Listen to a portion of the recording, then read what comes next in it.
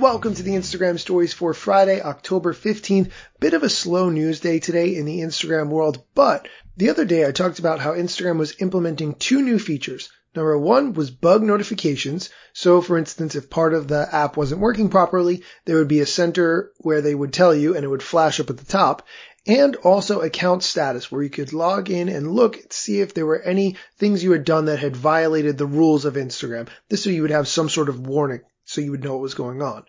Adam Mosseri broke down those two features. Here's a clip of him talking about exactly why they were set up and how they work.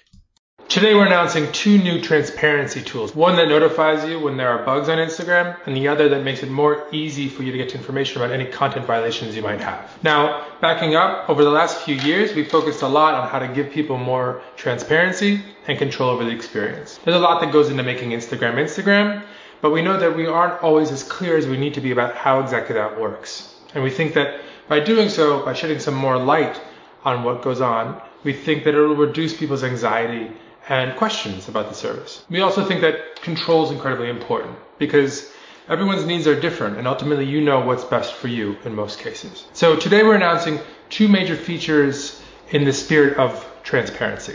The first is notifying people when we have an outage or a bug. In the past, we've sometimes had really unfortunate timing of bugs, like we had one where carousel, so a multi-photo post, stopped working the same day that we had the Breonna Taylor verdict come out. And a lot of people assumed the worst.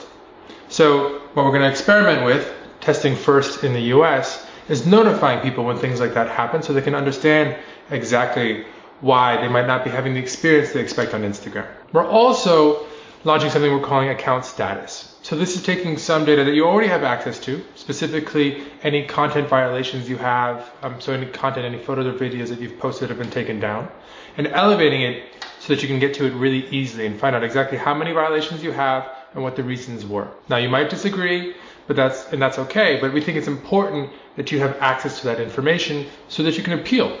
Or so that you can know that if you're getting closer to having your account suspended, because we will suspend accounts if you have enough content violations. To get to account status, you just go to profile, then to settings, and then it'll be right there. And we're going to add more context here over time, so you've got more information about what exactly the status of your account is. These are just two steps on a longer path to try and be more transparent, and there's more to come.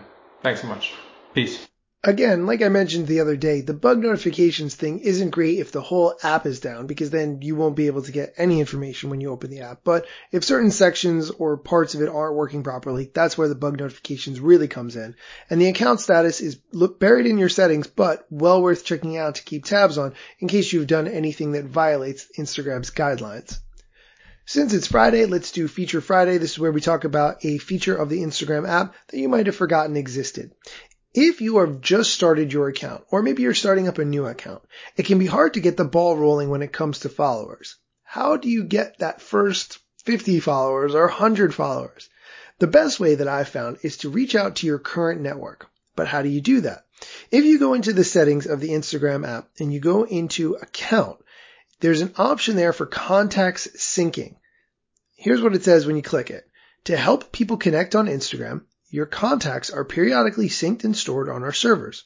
You can choose which ones to follow. What that does is uploads your address book to Instagram and lets you find all the people who are saved in your phone, maybe with their phone number, maybe with their email address. This way you can find their account and you can get them to follow you and you can follow them. Side note, this is the best way to find people's Finsta accounts. They're going to register using their email address or phone number, and you're going to find them, and you're going to know about it before anybody else does. So, side tip there. Really good to find your friends' Finsta accounts. But this is a great way to find who you know that's on Instagram, especially if you add people to your address book frequently, maybe through work or other reasons, and then you can easily find them on Instagram. That's it for today's show, but before I end, I want to give a huge shout out to Emily Milling. Emily listens to the show. She's a podcaster. She's given me some tips on how to improve the audio quality of this show, which I'm going to endeavor to do. I love hearing from people who listen. When you tell me that you listen all the time, even if you don't listen every day, that's perfectly okay. It just helps me feel encouraged to continue going on and making episodes of the show.